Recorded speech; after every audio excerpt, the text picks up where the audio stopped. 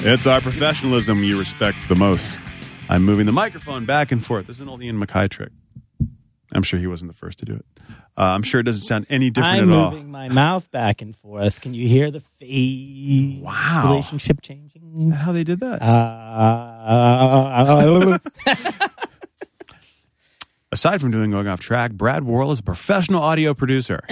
He knows how to make sound. And sound effects specialist. Wow. Were you in Police Academy? Jonah Bear, his band was just touring. We were. We played 4 shows. United Nations. And it was fun. Best moment was when we played House of Blues in Atlantic City, and in between every song, some guy kept yelling, "Fuck you, bring out Circa." And the guy, he was on the other side. I didn't hear it, but everyone was talking about it, and he was getting so mad. Like every time Jeph would like start to say something like interesting, this guy would just like was like turning red, just like bring out Circa. It's like, dude, like there's us, and then A Life Once Lost is gonna play, and then Circa. Like we're not gonna be like, oh, they're just waiting. Like okay, we'll get off stage.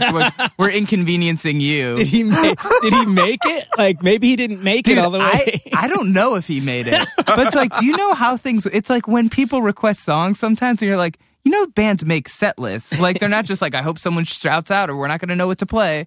Oh my! Like I feel like people can be such a disconnect with the audience. That guy I would have made it a point once I got off stage to go get a drink and stand next to him for the next band. I fucking just that drives me insane. That kind of shit. And it's like, dude, our set is 20 minutes long. Like I think you can make it. Like. Go get an overpriced drink. Yeah, I think you guys are being mean. This guy planned his whole evening to see Circa survive. He was going to turn into early, and he wanted them to come out on his schedule. He had a timetable. Right. He was going to turn into a fucking pumpkin. Yeah. He bought that ticket. He doesn't know your band. He doesn't know the other band. No, it's true.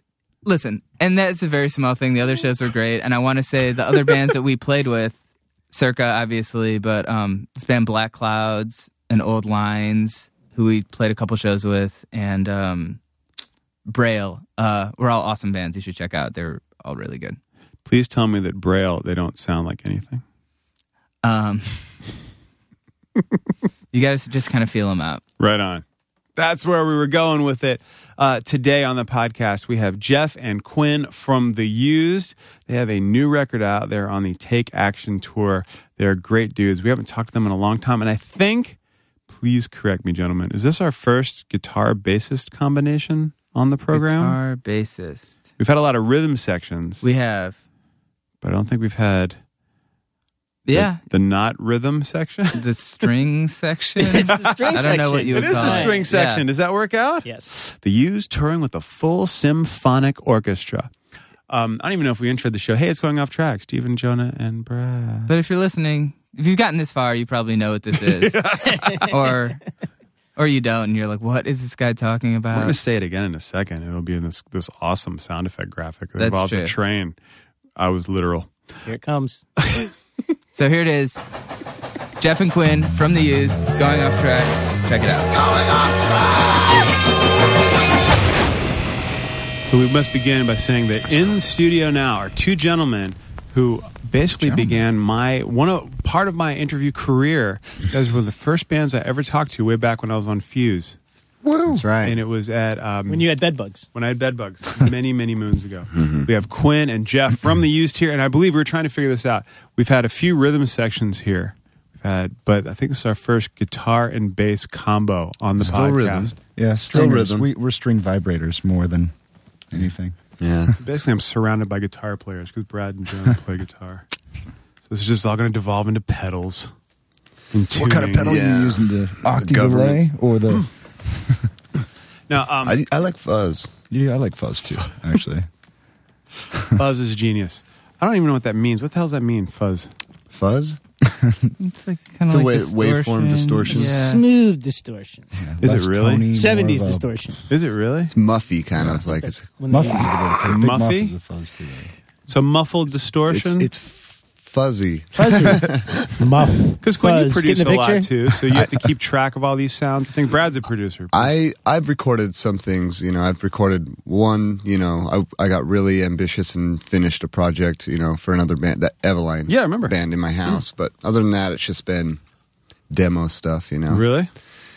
But I think over time, yeah, we've kind of Whatever happened to we've learned to Avalon? communicate the language of music better than we did. Yes, back in the day. Now, how did you guys get started?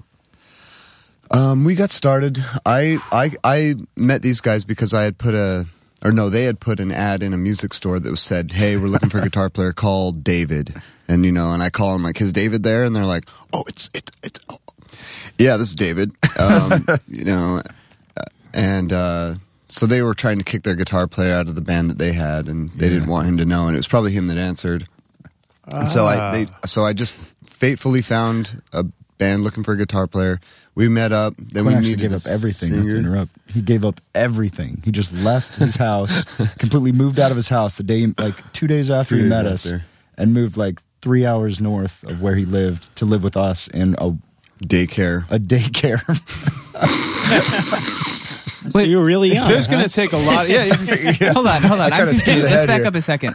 Was there really a David, or David was a guitar player and you were like, David was a made-up name just Okay. to cover Oh, yeah. up so it didn't look like we, in the shitty band we were in, were looking for another guitar I see what player you're so we saying. can kick out the guy that was in our band. So I thought that you were saying you called the guy who you were trying to kick out and you were like, never mind. Almost no, not yeah. Okay, David, fictional person. Fictional. Yeah, fictional it. person. So yeah, just randomly that I had replied to this posting that they had at the music store. So that actually worked. Now, where for in me. Utah did you see the ad? In Orem. In Orem. And where was the band? Probably in Orem that time. Yeah. Okay. Orem, yeah. But you lived far out. Then we lived in Orem, Okay. which is about an hour south of Salt Lake. Okay. Yeah. And so you decided to join the band. They meet you and go, "This guy's great. Let's move into a daycare center." Yeah. Let's move far away from anything we know. This is crazy though. So we get together. We go up and we fix up this daycare center. Completely redo it for Brandon, our drummer, his mom, or at the time, his mom. And then the inspector comes in. He's like, "Well, the gymnasium's too close to the fence there. We got to tear that out." And, we just restained this entire gymnasium outside in the gravel and like did all this stuff, like repainted everything, and they're just like checking all the codes off, like that's not gonna pass. So his mom's like, "I can't pay you, and here's $100, for the whole backstory. summer."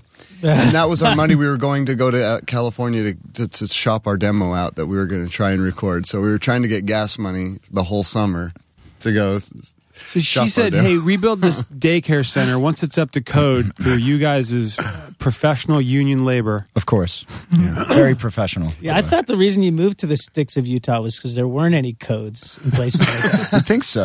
Codes are for like Yeah. Brooklyn, I think. There's a Mormon code. there's a wife Mormon code. An unheard Mormon code. Did you guys both grow up Mormon? But no. No, actually, we're the only two that really didn't have. I mean, my grandparents are Mormon, and my dad kind of grew up Mormon family, but he's like black sheep. Like he was like, whatever, this is all bullshit. I don't care. You know what I mean? Fair enough. Quinn? Same. Really? Yeah. My parents just fell out of it. My dad just kind of grew out of it. My grandparents were LDS and all that. And Okay. don't know much about that. My grandpa and my family kind of seemed to just pop up. I have no idea where they came from. Huh.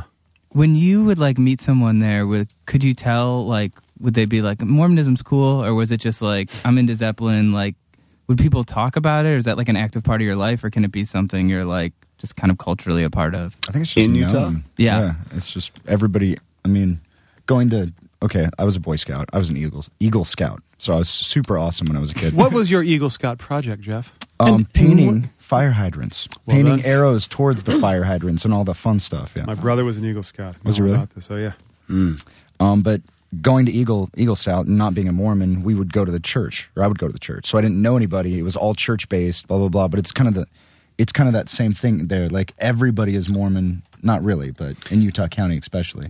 Yeah, So there's it's just a known degrees thing. of separation. At And some both Boy point. Scouts and Mormons don't like gays. The true. Mormons, I mean, especially in Salt Lake, like once you're there, like the way that it really operates is like they own the media, they own they own all the different stores and property and land and convenience stores in the mall, and they own all the, store hours are definitely church influenced. Everything just kind of sort of sits in the background. So, I mean, I kind of like.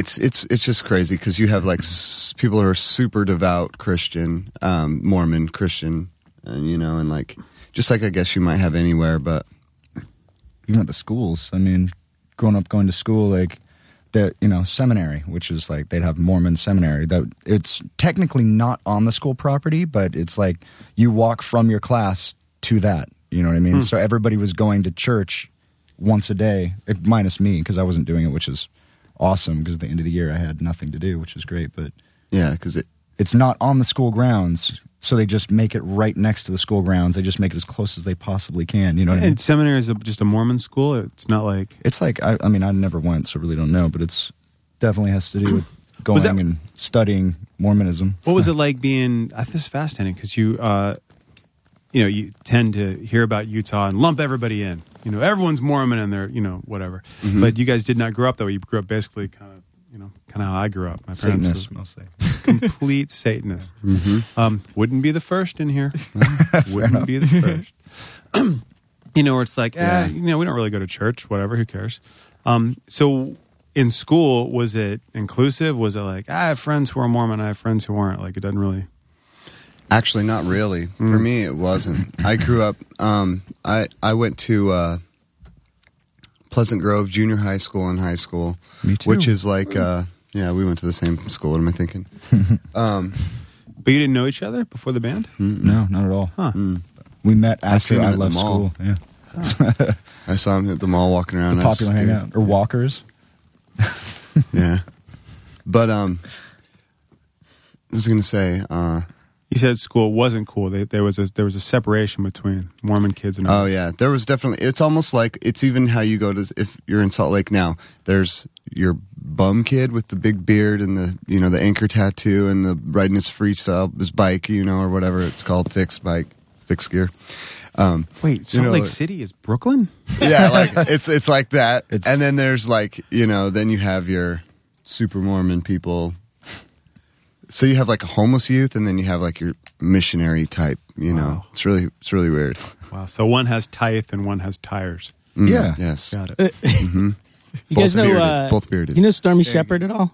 Stormy Shepherd. She's a booking agent. I know She's Stormy. Mormon, and she lives in. I think she moved back to Salt Lake. I didn't know if she's still like. Our drummer knows her definitely. Yeah, She's one of the coolest people in the music business. That's cool. I don't think she's. I'm not sure how busy she still is, but I've heard her name a few times, and our drummer has been playing around for almost 10 years before we even got started he would in probably Salt know her. Lake. So he does. Yeah, he knows a lot more people. But She's my favorite yeah, Mormon. All right. Can you have a favorite Mormon? I think you can. That's Yeah. cool. Yeah. Mine's Mitt Romney. mine too. Really? No, But we not knew really. that. Not We really. knew Mine Not either. really. We know it is. I know. Mormon. He's It probably is. last. So Mine you is guys, Manti Teo. you guys make this whopping $100. Yes. Actually, do we even make that? It was the split $100, if anything. For what? For the daycare for the center. daycare center. Oh, Sorry, I'm okay, jumping right. back. Oh, right. Because No, I want to no, hear what you're right. happens. Wait, Okay, first off, Okay, even so- going there, like, so it was like, we want to get our band together. We want to really do this and really focus on recording and writing and get away from everybody else, right?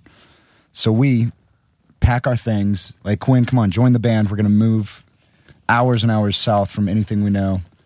Which at the time, it doesn't seem very far growing up. But back then, not owning cars and not really traveling or doing anything, it's like, big deal, you know what I mean?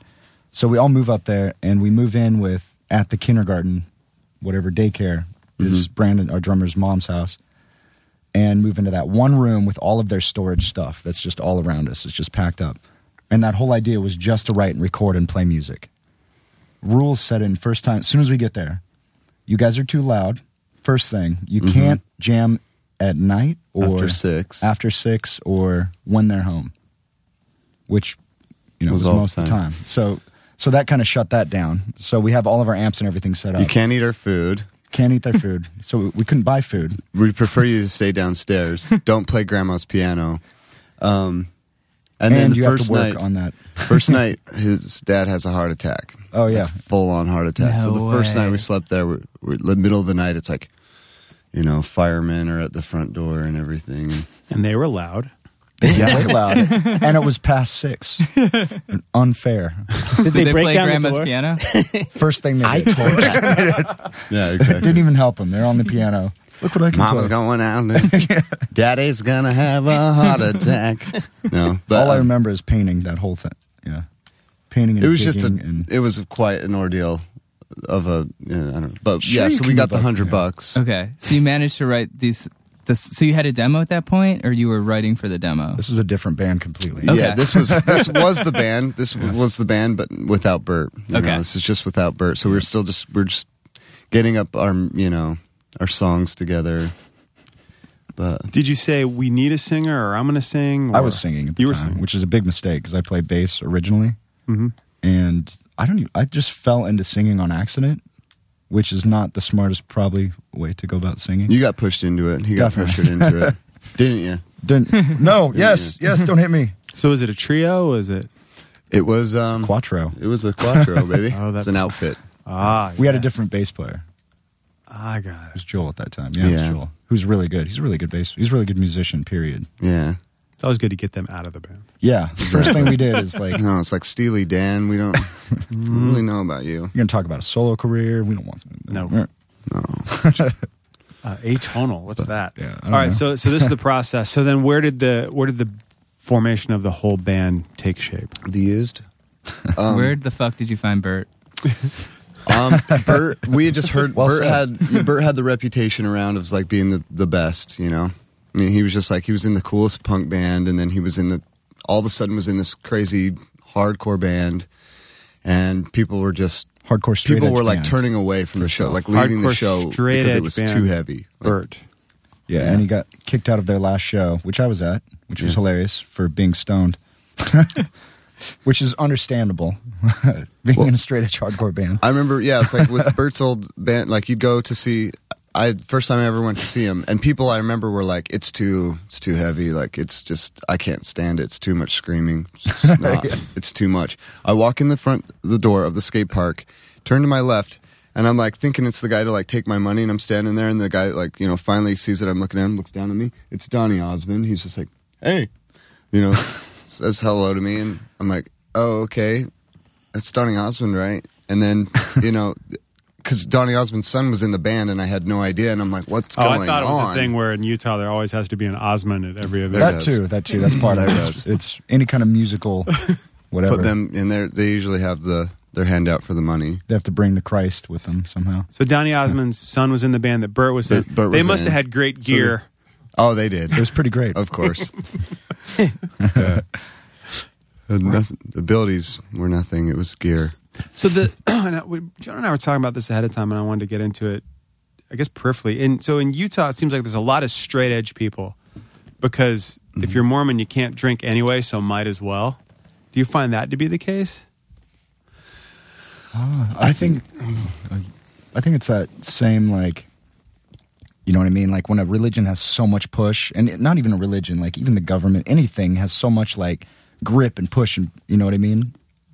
There's that equal resistance to it, you know what I mean? And I think that whole straight edge hardcore thing was the same kind of, what am I trying to say? You know what I mean? Same kind of, Yeah. The reaction to it? Retaliation. try to put that into words. Can you get that? Is that? Jeff right now is punching his tattooed knuckles together, Yeah. which, if I remember correctly, form a dagger. Oh, and correct. handsome at the same time. Oh, yeah. And there's Yeah. a lot of tattooed kids in Salt Lake. I think that it comes to that. I think that kids just in Utah, they like to gather into little groups, and to have their own little society of, rules and everything, because there's so many values and moral absolutes that are placed over everybody in Utah. This is right, this is wrong, do this, all these things. And so I think that when people are like, well, yeah, but eating meat's wrong too, Mom. It's like, yeah, honey, well, the bishop's here, so you're going to eat your steak and, whatever. And people are like, fuck you forever. I'm going to join a gang. I'm going to be in straight edge, and I'm not going to do drugs. And I'm going to, and everybody's just there. And then they all kind of get together, and everybody's just like, my parents are the same way. They don't love me. There's just this huge underculture or subculture of I kids. remember So reading an I think article that about it. Well, it has to do with I was involved in straight edge when I was in Cleveland growing up. Okay. And Salt Lake always had a reputation as just being super militant and violent. Mm-hmm. Seems kind of crazy because in Cleveland it was like supposed to be violent, but nothing ever happened. Mm-hmm. People just talked about stuff. But there's you would always hear crazy stories, like someone gets an X carved in the back of their head or something. But I had never experienced it. As someone from Northern Virginia where it started, I am offended. Yeah. I don't. Was that a Ian threat? aware of the X carving? That's some kind of little threat there. Yeah, hold No, on. it's just actually more fear. Now I remember reading an article about that, about how hardcore it got in Utah if you were straight edge, and like some kid running around with a sword and crazy words. It just sounds like when you go so far into one area, it's like trading one set of rules for another. That was more my That's Yeah, what I know. about it, which is Yeah, very I interesting. agree with that. So you guys see Bert. Yes. His band is crazy. Yeah. And then you say we need to get this guy into our band, basically. Well, he kind of disappeared for a while because he went from that and then that Yeah, we couldn't find him. No, yeah, he went. just rumors of like massive drugs is all I heard about him for a while. Yeah. And then I saw him and his hair was twice as long. I think drugs made his hair grow. So he went from like Think so. short hair to like down to his. Yeah. He was snorting Rogaine? Yeah. Actually, wouldn't believe what that does to you. He took all mine. That was the cut. Oh, the 80s. So how did you guys get Bert into the Used? Well, this time right here, I moved to bass finally because our bass player, I can't remember what Joel did. I think he just quit. He was just over it. That band got whatever, just kind of demolished, and we were just like, all right, what are we going to do? So it was me, Quinn, and Brandon. And was it you or Brandon? I think it was you that brought it up, right? Yeah, I kept saying, hey, we should get Bert. And Brandon at first was like, he's disrespectful and he's a drug addict. I think we should find somebody who's like a little older, got it together, has tattoos and stuff. And we tried. Looks like Mike Ness. That seems like a very specific criteria. We looked too. We tried out We would so like many seriously people. go sit in coffee shops in Salt Lake for hours and wait for someone to walk in. Be like, maybe he could sing. Like, Which it was is the best bad, way to dude. find people. We're Yeah, I was talking gonna say. desperation. Kick out the good musicians. Find someone who looks like Mike Ness if you don't know he can sing or not. That's good. Okay. Keep That's going. good. We tried like, 10, 15 people? Like, Yeah. maybe more than that. And I kept saying, like, let's try Bert, here and there. I'm like, let's try Bert. And we had all talked about it and stuff. And then one night I was like, you know what, screw it. Let's look it up. Does anyone know his number? So we open up the white pages. I'm looking up, McCracken. I'm like, I think it's this one. Pretty sure it's. So we called it and, his mom answered. And then I said, is Bert there? And she's like, you mean Robert? I'm like, yeah, Robert. I mean, Rob. I'm not a drug buddy. So I just, and then I talked to him, and we met up that following week. And I think in between that time and when we met him, we like recorded a song to have him because we knew he could scream, and we were like, let's write something really heavy and then something really melodic, so that Maybe memories. He can audition and sing something, and he can scream something. So And we took him to rehab right after he... yeah, we took him to his narcotics meeting. right come and after. try to sing to a song that we wrote, and then we'll take you to rehab on the way back. That's so Yeah. funny. Crazy. But Bert's doing really good. I mean, that's another thing. I mean, seeing him from at that time and seeing him now is completely, it's like one of those inspiring stories that you hear about all your life. You're like, a person turned their life around. Yeah. Sober for 100 and something days now. Hasn't drank in 160 days. He's doing 160 good. days. I Yeah, he's didn't doing know that. really Good well. for him. Yeah. Right on. So I remember the first time I saw you guys was I worked at the AP's booth on Warped Tour 2002, which, and it was crazy because I felt like you could see you guys getting bigger as the summer went on. Like I felt like that's when the videos first started coming out, and I remember it was like kind of small, and then you guys played a show in Utah that year, and it was crazy. Like so many people, and I was like, who is this band? Why are, I mean, did it feel like that there was like a turning point around that time where things kind of started picking up for the band? I mean, obviously you had like a record out on a major label already at that point. I think our record had come out in April or June, first week of June or something like And that. that was 02? 02, yeah. Yeah. So yeah, that summer was like the big setup summer. I definitely noticed it. Yeah, it seemed like it seemed either it was organic or it was organically happening, like through word of mouth and kids and stuff like that. But I felt like by the end of the Warped Tour that summer, we were on the main stage. Yeah, we started up opening stages. We were started on the opening stage. Isn't Yeah, that funny how that happens on the Warped Tour? Yeah. You watch Yeah. it over the whole summer. You can see it happen with certain bands. It's neat. crazy. I know, it's weird.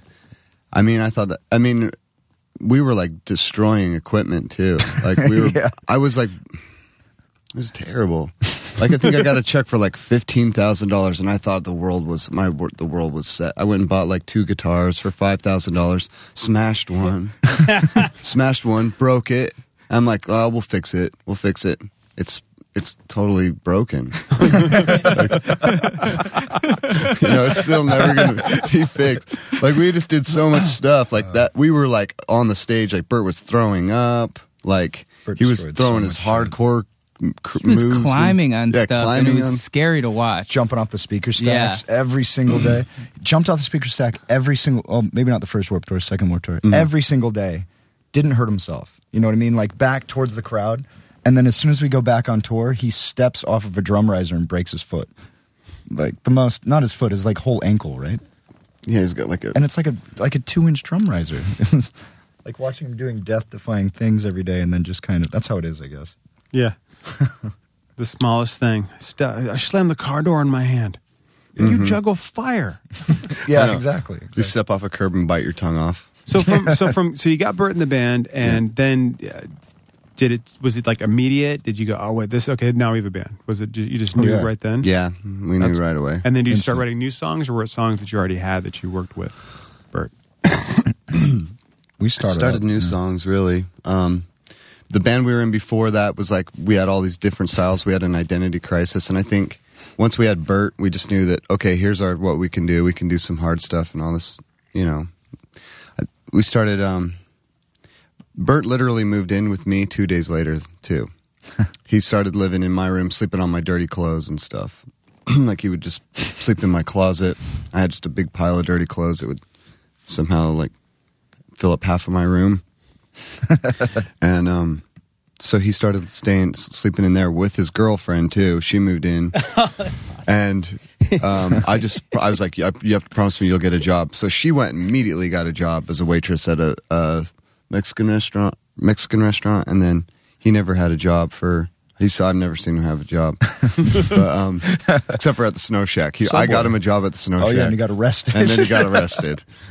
For what? First, the owners were across the street watching Bert pull money out of the, not put money in the till. So he'd charge, Tiger's Blood, Tropicana, Passion, or whatever, coconut fruit. That'll be $12. They don't measure out the syrup that you put in the ice. They don't measure the ice that you. So it's like $12 here, $12 here. Yeah. You said they caught him with binoculars across the street. Yeah, they were across the street with binoculars. Like, Wow. Stakeout. Stakeout. $12 you owe us. Yeah. These binoculars were $60. Yeah, exactly. Exactly. But sorry, I keep going way off topic. But Have you heard the name of the podcast? Off topic. Going off track. ooh, That's perfect, actually. Part of the deal. Yeah, so go off on whatever tangents you want. Please. I'm fascinated with how you got the band together, and then I remember all of a sudden there were the Used. It was even like I was living in California. I was working at VH1, and on Melrose they would always have the giant billboards of bands, and it was this band. It just said the Used, and to me that just sounded like, oh, this band's been around a while. Oh shit, I should check these guys out. Because just the way it was marketed and put together, I was like, well done, good for them. Obviously, And then I got the job here in New York and met you dudes and watched the videos, and it was amazing. So from when you got Bert in the band to writing the songs, what was the process to get to the major? Did you put anything out independent-wise? We did a 10-song, we did what you would call a local kind of release. local EP. Yeah, like something that we just had at our shows. So we recorded some songs, and then sorry to No, you'll take the say this lead. better than I will. I stutter way too much. But we, so like I said, from the beginning, like with the whole thing is we had moved up to, when I joined the band, the first thing is we're going to go and record, and we're going to work on this daycare, and we're going to have money, and we're going to take our demo out to LA, and we're going to shop it. We had tried that. We had a tape though. So we were doing that. We were dropping, like literally going to Capitol Records and like setting the tape on the ground. Not being able, the security not letting us in. So we were like, this is pointless. But when we met John Feldman at a concert, he's the singer for Goldfinger, he, we had seen that he had produced a couple bands, a band called Show Off, this band called Mest. And we were like, we should, they pop punk kind of stuff that he found easy to do, I think. But he just expressed some interest, I guess, for some reason. We gave him our demo, and then he called us a couple days later after he had it, and or maybe it was a week later, and he was in Norway or something. Yeah. And he called, and he just said, "Hey, I think your guys' stuff's really good. It's really different. I think, you know, he's like, just do me a favor, don't play any shows, just keep working on songs, keep recording songs, don't even worry about playing a concert. He's like, you'll play plenty of shows. Which was easy because we kept getting kicked out of every venue that we played in, so it wasn't a big deal not to play shows. What got you kicked out? Just the screaming. First show we played, some kid got his front teeth knocked out. Very first show. Oh. Do you remember that? And it wasn't one we played, it was the band after, but we got blamed for it that's because right. we're the heavy screamy band. So we just, so John kind of, that's where that's how the ball got started, you know, or everything kind of started moving. Just a quick sidebar about John Feldman. For your third record, I think it was Taste of Chaos tour, he had the record and he said, hey, come listen to it. So I sat with headphones on, listening to the record next to the producer, which was the most unnerving experience. Oh, right. I mean, he would remember me from Adam, but I remember sitting there just going like, how am I supposed to react? I mean, I like the dudes, I like the band, I like the music, but you put up... I think I just waited for him to leave, and then I think I ran. That's probably what I would have done. Yeah, I got about 8 songs in.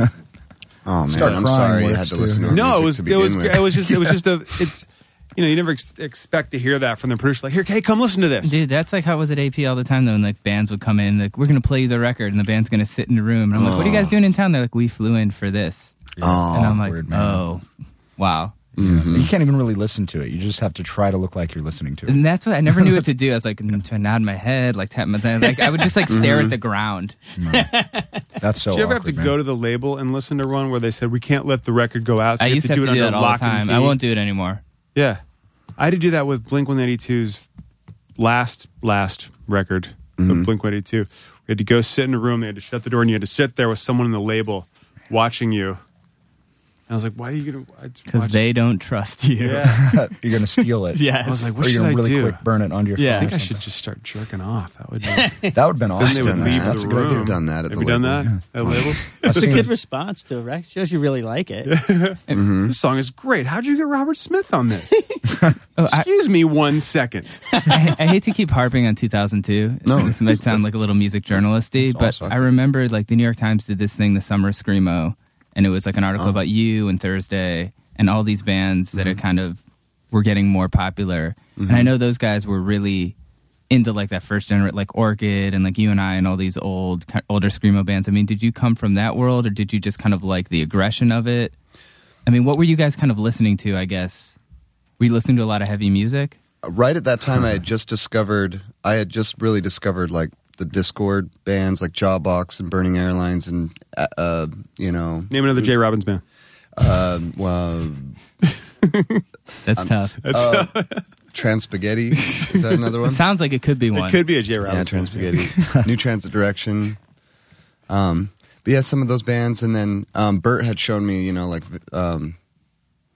Ink and Daggers. God, like all this hardcore music I never even heard of, like Handsome and Yeah. I would say we didn't come from that world at all. Yeah, because I always got the vibe that you guys kind of came from somewhere else, but kind of just fit into that scene as well. But you guys, I don't know. I was always curious where you came you know, from. like Thursday's record, that was a big record for me. That was before we even started the band, is when I got, you know, the Thursday album, and I was like, this is exactly what I want to do. So you can blame them if you hate us. You can blame Thursday for that. When did you start playing guitar? 15. When I was 15, I got a late start, but I played drums until then. Oh, I didn't My know dad that. was a drummer, so I just kind of kicked around in the garage on the drums, and then I stole my little brother's guitar pretty much. If it's your little brother, you just took what was rightfully yours. Yeah, that's how it works, I think. Mhm. Little brother gets Luigi. Yeah. What got you into guitar? On boredom, and just I guess I kind of just wanted something different to do, and I was like really into this is just sad, but I was like really into magic. I was really into magic tricks and like making little shows, little skits, This is not sad. like stuff, little game shows. There are and, careers in Vegas made on this. oh, I know. Very true. But so I was like I don't know, just obsession with anything and anything. It was like it went from like chess to karate to like arts and crafts to hosting a game show to doing magic to doing Go back one. playing guitar. hosting a game show? Right, I knew it. The Price is Right. That was you. Yeah, that's What, right. ga- This is right. what would inspire someone as a teenager to host a game show? Honestly, watching TV, man. I've All the auditioned for time. game shows, and I have friends who do it. It's the hardest fucking hosting job there is. Yeah, I It makes realize that. sports look like a walk in the park. It is so damn hard to do. I've auditioned for it and walked out like, I hope I don't get that. That's a lot of work. Wow. Yeah. But the cool thing is, you do them all in a day. Yeah. So you work for like 2 days. Oh, really? Yeah, my friend did, or they spread it out over weeks. A buddy of mine did a game show for the Game Show Network. Weird. Where he did, I think, 36 episodes in 3 weeks, which is unheard of. Wow. Really hard That's rolling crazy. in audiences doing the whole thing. So that's really amazing. It's like 4 So days. obviously from game show guitar. And was there music that inspired you to be a guitar player? I wasn't like set on being a game show host. Let me just say that though. I mean, I was just sort of obsessed with like television and production and you know, I don't know, just Oh, production's Little- different. That's where yeah, all the you know. fun stuff happens. like just making up little skits and stuff.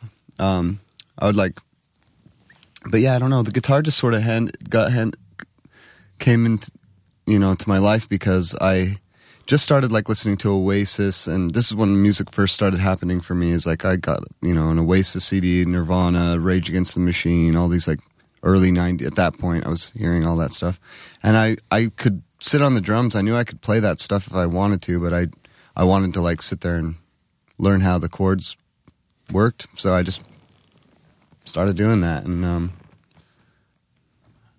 yeah, I don't know. So no lessons at all, just straight up by ear? I took lessons for like a month, and I just didn't like it. Yeah. It was like fingerstyle, Richard Marx kind of stuff, James Taylor stuff. I remember when we met Quinn, the first thing we were so excited about, we're like, yeah, you can even play the Skinner solo. You can play the Freebird solo? Yeah. It was like No the first way. thing he jammed for So- us. We're like, whoa! I used to go to the bookstore. This is before before we had internet. I'd go to the bookstore and I'd get a disposable camera and I'd flip it open to the solo on a certain part that I liked, because I could take a picture of the chords and I could figure out the chords, but to like figure out the solo would take a long time. So I would take a disposable camera and I'd photograph the music out of the book. You know, so I wouldn't have to buy the book. So I'd get all the solos for That like is 4 so or 5. And I'd go and hilarious. develop the film and sit there and be like, it's like blurry, you know, like 15, Oh, 14, man. trying to figure it out. It's just pathetic, man. Did you come from a musical family? I mean, were there instruments around? Because I feel like I could never play the Skinner solo no matter how much I practiced. But I feel like people who can do that kind of stuff are like, oh yeah, like my dad could do it. And you're like, yeah, of course he can do it. My dad's a drummer, Okay.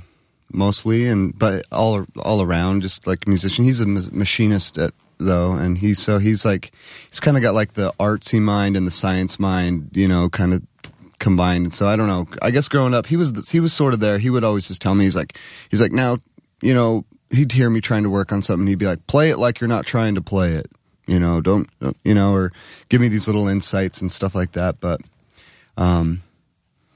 not too often though. I just sort of something I had to work on and compound over time, especially not having lessons. I think that held me back. But I don't know.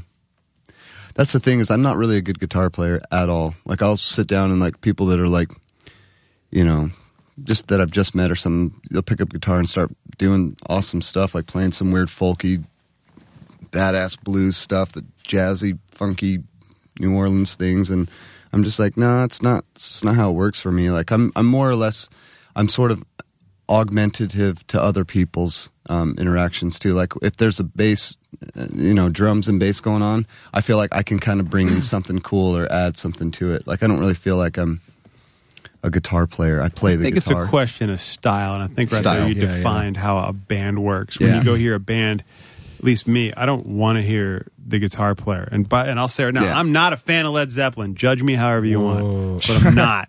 And because it's all about one guy or the other in the band. It's not about the band, and that's what bothers me, because there are some songs that are really awesome, and if you can put Gollum in anything, I'm usually a fan.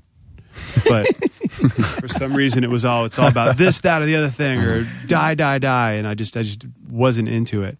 So that kind of sums up your band as cohesion more so than, you know, separation. But that stuff isn't practical too. Like I feel like there's always those dudes who can do all those arpeggios and sweep picking. It's like when, like, Yeah, when are you going to do that? Yeah, when are you going to do that? Aside from when you're at Guitar Center trying out a guitar. If you're Yngwie, you It's do true. it now. Yeah, but that's like there's like 4 people that like have made money doing that probably.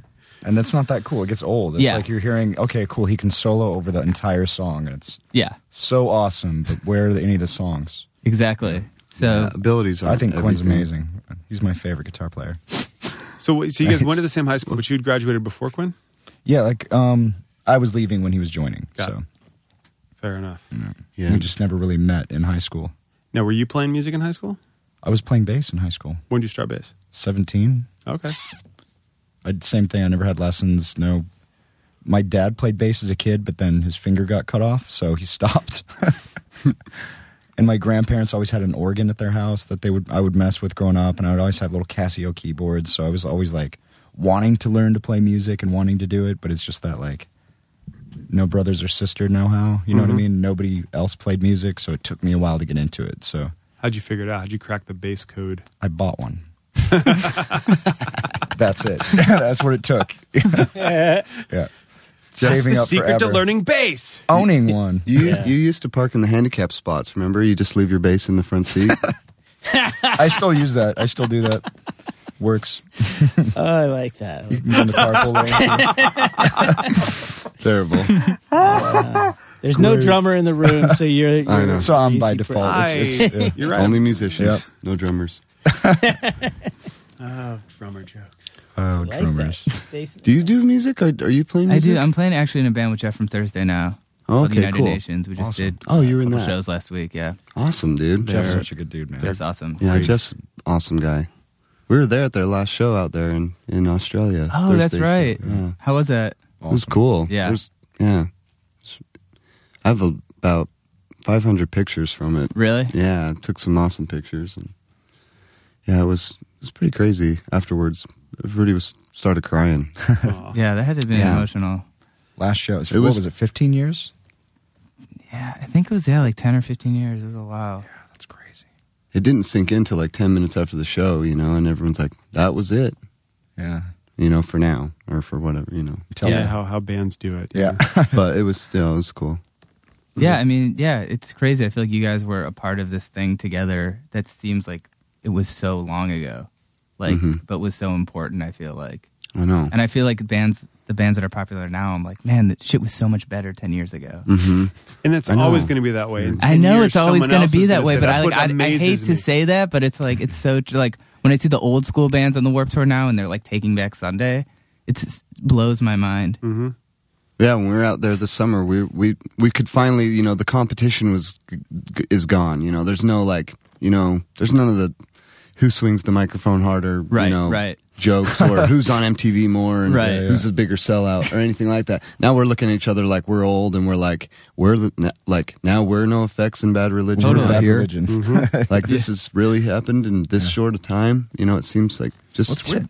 All these bands nowadays kind of, nowadays, blah, blah, blah. When I was younger, blah, blah, blah. You know what I mean? But all these bands kind of are so similar in so many ways now. You know what I mean? All these like singy, screamy, like super breakdown. It's cool, and I'm not talking shit, but Yeah, but I'm sure there was someone back then going, "Oh, these bands at Thursdays and the Used." That's and what all I'm that." thinking. You know what I mean? yeah, that's what I was trying to It's everyone's hearing back in the day. something, but then you think about how many bands. The key to it is you're still around. You know what I mean? Thursday to End, was a decision on their part to do so. It's keep playing. Like it's you're still there for someone to go, "Oh, remember them 10 years ago?" instead of what happened to them. Mm-hmm. You know what I mean? So it's the fact that Warped Tour is still going on, and if Bad Religion does it, they'll still do it. They did it when they're all in their late 40s, early 50s. That's how it works. Mm-hmm. So it's cool that there's that venue for that. There was years ago they were going to start I think Kevin was thinking of doing making that a separate tour, the old school Warped. Whoa. I don't think a lot of people would go to that. I would go and you would go, but I think to me it seems like they're trying to do less of that because I feel like those bands, It's hard for them to get together. They had that old school stage for a bit. yeah. Well, yeah, it's surprising to me when I was just out on Warped Tour. I'm go out into the audience and I hear I don't know what I'm listening to that's coming out of the speakers. I I would like it if it was likable. If I could like it, I would have liked it. Right. And I'm looking, and there's like 3,000 kids just going off, and it's like all of a sudden, middle of the song, it's one style, and then it just goes straight up into a stereo sounding like, and it's like everyone clap, and we're gonna swoop our hair 6 times. And, yes. And then the next band comes up, and they're the same thing, and they've got a name like, Verb the Bear, the sickest dudes forever, and Yeah, it does. And I'm just kind of wondering, like you're saying, people might. I look at that and I go, oh, all these bands, or we look at that. 10 years ago, people might have looked at the Used or Thursday, whatever, and been like, oh, this crap all sounds the same, But you guys had airplay. That's the difference between. I guess so. But I wonder if it's like has to do with like a younger generation and technology and just OCD, and it's like they need something different, something that the song has to change 7 times, like because they're always like. Sure. I feel like maybe it has something to do with that. Yeah, I think strictly genre based, like mono, just one thing is gone, because you can go, when you're out on, especially out on Warped Tour, you look and the kids got like high top Nikes, spike belt, torn up Levi's, a Letterman jacket with a cowboy hat that has Slim Jim. And you're like, so I think all those kind of genre things are starting to meld. You grew up. I mean, you grew up a little before us too. Yeah, but when music actually seemed to have like a. I think it's been that way all the time. I'll look at Brad and I. We've got a 4 in front of our second digit. It was always worse. Yeah, I mean, it was always better. It's always better. It was always worse. And you always felt like. You always felt like you were on. It's like you always felt like you missed out on the cool to hear other people talk. Like growing up in Virginia, like I remember when Fugazi started. I remember people talking about it. I didn't go see him till like '92. I wasn't cool enough. My friends went, but I didn't figure it out. And so there's people then going, "Oh, that was the show." That was the way to see it. I mean, there's something to be said for the beginning of any scene. It's always going to be fresher, and the music does definitely like get more generic, especially within sort of like, I mean, you look at and screamo or emo or any like kind of more specific genre. I feel like the longer it goes on, the more the bands sound the same until people forget about it, and then somebody uses that type of music as like inspiration to go off and do. Something else, like synth-based emo, or I don't know. But it fuses itself. It fuses. But also, the other thing you're really not thinking about is the fact that music is always going to sound better and mean more the more hormones you have in your bloodstream. That's exactly what I was thinking. So your record came out. So we're talking about 2002. That's true. And that's when I first met you guys. My hormones were raging in 02. Mine too. Yeah, crazy. I had blonde hair. So did I when I met you guys. You did? Oh yeah, I had like 3 different colors in my hair. It was ridiculous. Cute. It was the opposite of that. It was called tacky, and I was 30. I'm like, I'm still with it. So kids born when your first record comes out, they're now 11. So they're now listening to bands, and again, like you're saying, their hormones are raging. Their ears haven't been on the planet long enough. They're decibels they can hear that we no longer can due to age. That they're hearing something. But I've talked about this a lot. Like the first time I got into music, I was 14, and Bon Jovi was the be-all fucking end-all. Like, that was it. And Cinderella opening up. Oh, my God. That's awesome. That was it. And then someone introduced me to Minor Threat, and my brain went, oh, no, that's what you like. And I didn't realize that until then. It's just kind of like you said, Thursday. It's like that's where that's where your brain needed to head, and that's what felt comfortable to you. And obviously, you become part of this scene. The name of the band, The Used, it's one of those names where I'm like, what a great name. How the hell did no one before get that name? Yeah. Actually. Yeah, I don't know. There was a band from Boston. Oh, yeah. Well, there was a band called Used. We picked Used. It was originally just Used, USED, you know what I mean?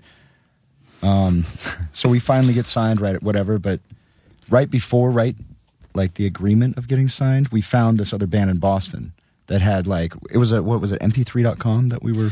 Yeah, it was just really back in the day, but they had already taken... They had the name trademarked or something like that. So they had all five 5 followers. How many followers did they have? 500 maybe. Yeah, and I we had remember. like 10,000 hits on our thing. You know what I mean? It was like ridiculous already, and we weren't like really signed yet. And it was like, no, we're not. They sound like Korn. We're not going to give them the name. They can't have the name. It's our name. Like no amount of money will get the name. And yeah, we figured that one out in about 3 or 4 minutes. where are they now? We're like, how about $10,000? They're like, well, Extreme. There was a band called Extreme when Extreme had their song, so we're gonna hold out. And then like they called back like within 5 minutes. You guys And have they're to like, we'll put take the money. We wanted the views. Oh wait, I thought we were having the Boston band on the podcast today. Oh, you could. That'd be awesome. Yeah, they're waiting outside with brass knuckles. Like, yeah, remember that? Maybe there's a chick in that band. That's possible. That would make your day. That's a little inside joke. So I had a question about like one of Not my anything to do with you. But not I know. No, I one of my favorite Bert stories is one year we were on Warped Tour and he had just gotten diagnosed with that pancreas thing where he wasn't supposed to drink. oh yeah. Yeah. And I saw him the next day and he was drinking a beer. And I was like, dude, aren't you supposed to not be drinking? He was like, this is a light beer. And I was like, I don't think that's the way it works. I mean, what's it like? I mean, obviously he's doing great now, but like, were there moments where you had to like babysit, or was it hard to have that kind of an element? I mean, like, I'm sure you could talk about this for 6 hours, but I mean, what was that kind of dynamic like, I guess, especially maybe during like those times? It was a lot of, you know, I think I developed a huge complex with, you know, being passive and having anxiety, a lot of anxiety, just knowing that Bert's going to do something. He's going to come in the room and he's going to embarrass himself and me, and I'm going to be the one to apologize. He's going to not listen to someone and speak over them and completely misguide the entire conversation that's happening, you know, just all these things. And I'm like, but he's he's Bert. He's the one that everyone wants anyway, you know, so that I had to kind of get over. But then, I mean, in time, there was a lot of embarrassing situations, like some pretty bad stuff. And I mean, I've straight up told Bert, I'm like, you know, you're a fuck up. You're fucking your life up completely. You're so talented, and you're just, I can't deal with it anymore. I just can't deal with this shit. Like, I mean, it was bad. Like, I mean, we couldn't get on this plane. Like, this is just, you know, last year. Like, we couldn't.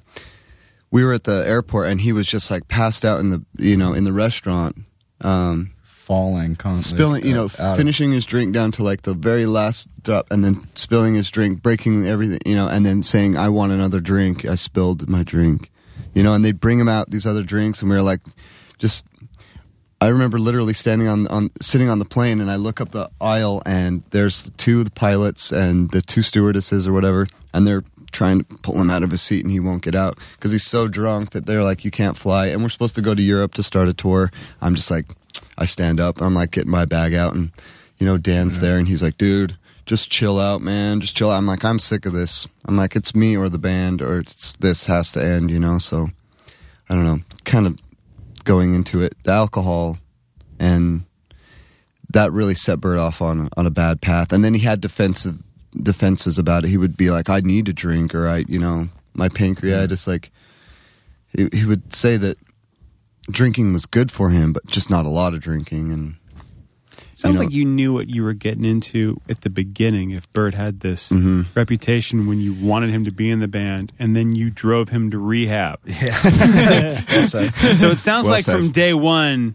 you know, you're signing that contract pretty early on, you know. So it's hard, you know, because you know, there's that old saying, you know, especially for people in recovery, you know, it's how many times you're going to stick your hand in that fire and think you're not going to get burned. Mm-hmm. Bert is a very addictive personality in general. Like, he's think? always addicted to something. You know what I mean? Like, right now he's addicted to books, and he's read, like, he'll knock out 500 pages a night, just casually. Yeah, like, wow. Just, it's weird. He read every Stephen King book in like a month, like something ridiculous. Like, even Tommyknockers? Like why? I think he's read about half of them in the last month, in 2 months. He's read the entire Charles Dickens, you know, Tom Sawyer, Huck Finn the other night, David Copperfield. He's just reading, like, always reading. which is great. Yeah, which is great. it's a good addiction. You know, I think words are his most. Those are his most valuable weapon. Like he's able to write better than anyone I've ever met. I mean, Has he I've always ever been read. responsible for lyrics for the band? Yeah. That's great.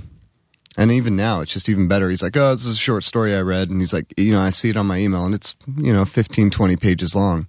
I'm just like, this is cool, So there is hope.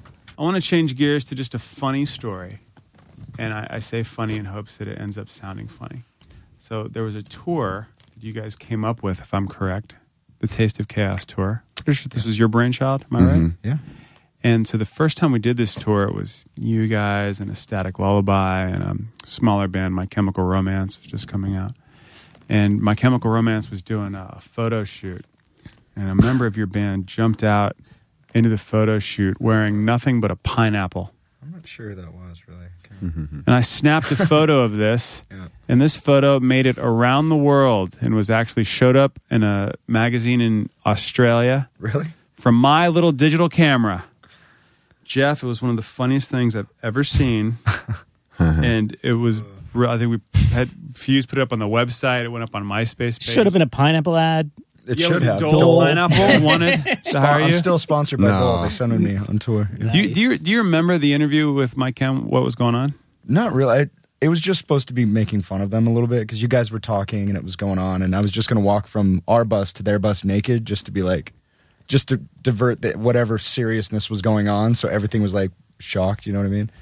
And then I ran onto their bus, and Bob, our old sound guy, their drummer, was trying to kick me off, and there was nothing to grab but that pineapple. That was the only object in sight. It was like that or nothing. So it was like, fuck. But then the best part was you stayed for the interview, but nobody referenced it. Oh, yeah, you're right. No, Well, you just stood there, and the interview continued with you just standing there holding a pineapple. I didn't see. I don't think I ever got to watch the full thing. I just, saw it online. Really, we ever really saw the cool. full thing either, actually. I remember also we were in LA together, and you guys were there for some AP thing, and you guys were like in a hot tub that was in a limo or something. Oh, yeah. That was Jeff and was me Bert, yeah. Oh yeah. We just want to look like real gangsters, If you set that up and paid for that, that was amazing. Gosh. Cristal. Yeah. We had like it was G-strings. G-strings. Yeah, I had a little red bikini on. Mankini, sorry. So you're very comfortable with your body. Sometimes. Yeah. Has the teabag tattoo worn off, or is it still there? Oh, it wore off when I got it. It was one of those things you won't really realize how much that area of your body rubs against the front of your pants.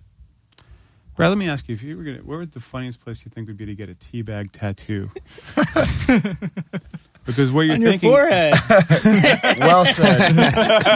Where's the dumbest place you can get a teabag tattoo? It's the most ironically ridiculous place. but there's the thing about that. When I heard about this tattoo, Jeph, I was like, let me see it. And this is how you showed it to me. He just reaches in and pulls it out.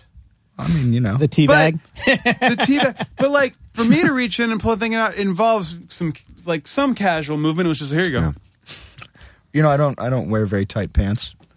Well, waist-wise tight Yeah. pants. Yeah, so I think you pulled him out of the zipper, or you have before. You're like, hey. it's easier sometimes to pull them out of the zipper. Then you got to watch for the bitey marks. Oh, There's yeah. teeth. Bitey Marks. Write that down as a possible band name. Bitey marks. I like that. That's good. Couldn't be black metal. Has to be pop though. Bitey marks. Bitey Marks is always Vampire pop. Ooh, bitey marks. pop. Vampire pop. Oh, God. They will probably be on Pop Warped Pirate. Tour next year. They will. Yeah.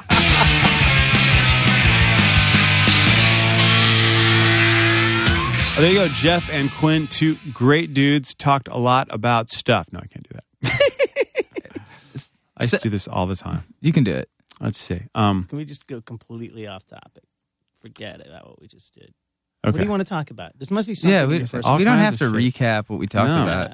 I mean, it doesn't matter. Jeph and Quinn, good dudes on tour right now. If you've never gone to the Take Action Tour, they do it every year. It always supports a great cause. It changes every year. Am I right with that? I think so. It's been going on for a while now, huh? It's not approaching warped status, but it's been going on for a few years. Because when I worked at AP, we used to do the programs for it, and that was Right. probably like 10 years ago. God, it's been going on a long time. So it's a very cool, very positive thing. Check out the years. Their new record's coming out. If you like Going Off Track, go to facebook.com/Going Off Track. Also, we have an amazing website that we put all kinds of people's cool pictures on right now. If you haven't heard the Fred Armisen episode yet, go listen to that. That was a lot of fun. Yes, the Fred Armisen. He said It was fun. Did he say it was fun? Yeah, he actually hit me up because he wanted to hear it, and he listened to it and said he thought it was really cool. Dude, that's awesome. So- I always get nervous about that after the fact, even though you're having a good time and you're hanging out with everybody. And I am my own worst critic, so I'm always thinking. Like whenever I listen back to it, I always think, God, cut that dude out. Oh, that's me. Yeah, I do the same thing, but no, Fred dug it. But he's also like the nicest, most easygoing guy in the world. So I think it's And Portlandia is killing it right now. so funny. The show's so ridiculously good. Next week on Going Off Track, more of this.